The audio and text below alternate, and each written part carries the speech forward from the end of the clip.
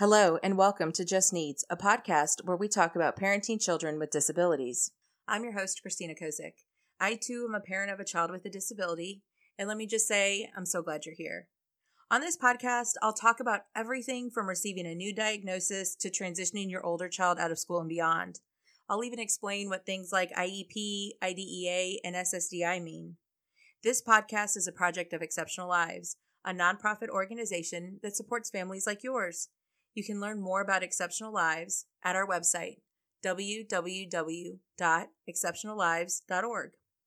Now grab a seat and listen along as I talk about what it's like to find role models for your child with a disability. This week's podcast was a blog piece originally written by Marissa Howard Karp in January 2021 about the presidential inauguration.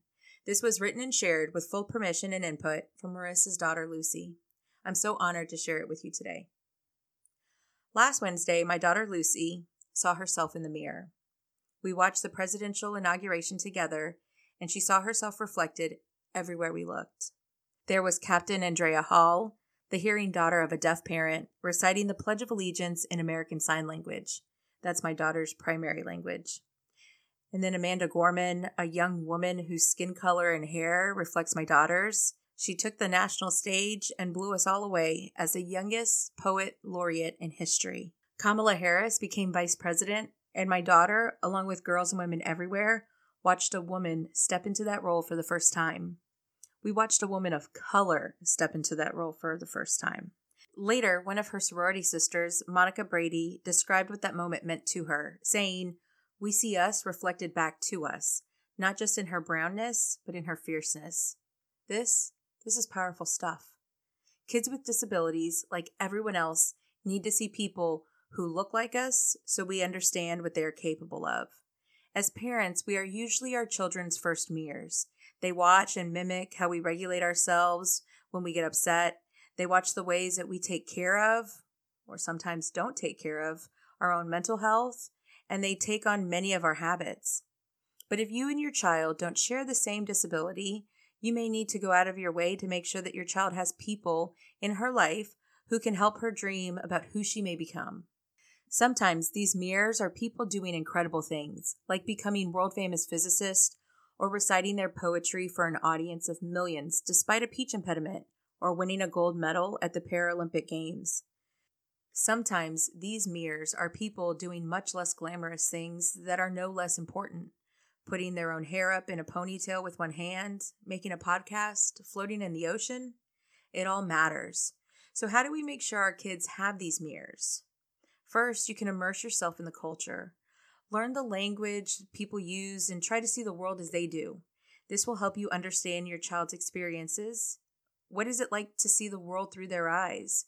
What stumbling blocks do they hit that you might not have noticed? What are the best things about their disability? These things might surprise you, and it's such a delight to learn about them, even the challenges, because each thing you learn brings you a little closer to your child and helps your child feel just that much more understood. When my dad started using a wheelchair, I suddenly started to notice every heavy door, broken elevator, or tightly packed restaurant. I noticed that when we went to the doctor's office, the receptionist spoke to me instead of him, and I learned to hang back so that no one could even think that he couldn't speak for himself. The whole world looked different to me. This didn't mean I knew what it was like to use a chair instead of my legs, but it helped me better understand what the world looked like to him. I could hear his joys and frustrations in important new ways. Next, meet the experts, the adults and other children who share these disabilities.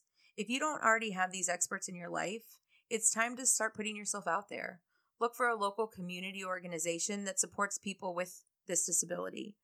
Call a local special education school and ask if they have a community outreach person you and your child could talk to. Ask around in your local Facebook parent groups, your town's disability commission, or your congregation. Build relationships, and if it's appropriate, encourage your child to do the same. When it came to my dad, I asked other wheelchair users about their experiences, what was helpful and what made things harder. They were so generous with me, and what they shared helped me understand more of my dad's needs without him having to explain it all to me. As a parent, this understanding will allow you to advocate for your child, and just as important, help your child learn how to advocate for themselves. Lastly, look to the media. Fictional characters and celebrities don't replace real relationships, but they are powerful and they are becoming easier to find. Look for characters played or written by actors with those disabilities for the best representation. You can even look to social media. If your child is of a certain age, I don't need to tell you how much social media matters to them. Well, as the inauguration ended, I asked my daughter what she thought about all that we had seen. She shrugged her shoulders and said, "It was cool.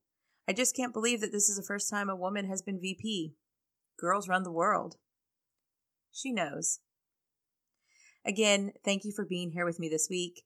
And as always, I hope this information was helpful and insightful. There are quite a few resources I want to share with you this week.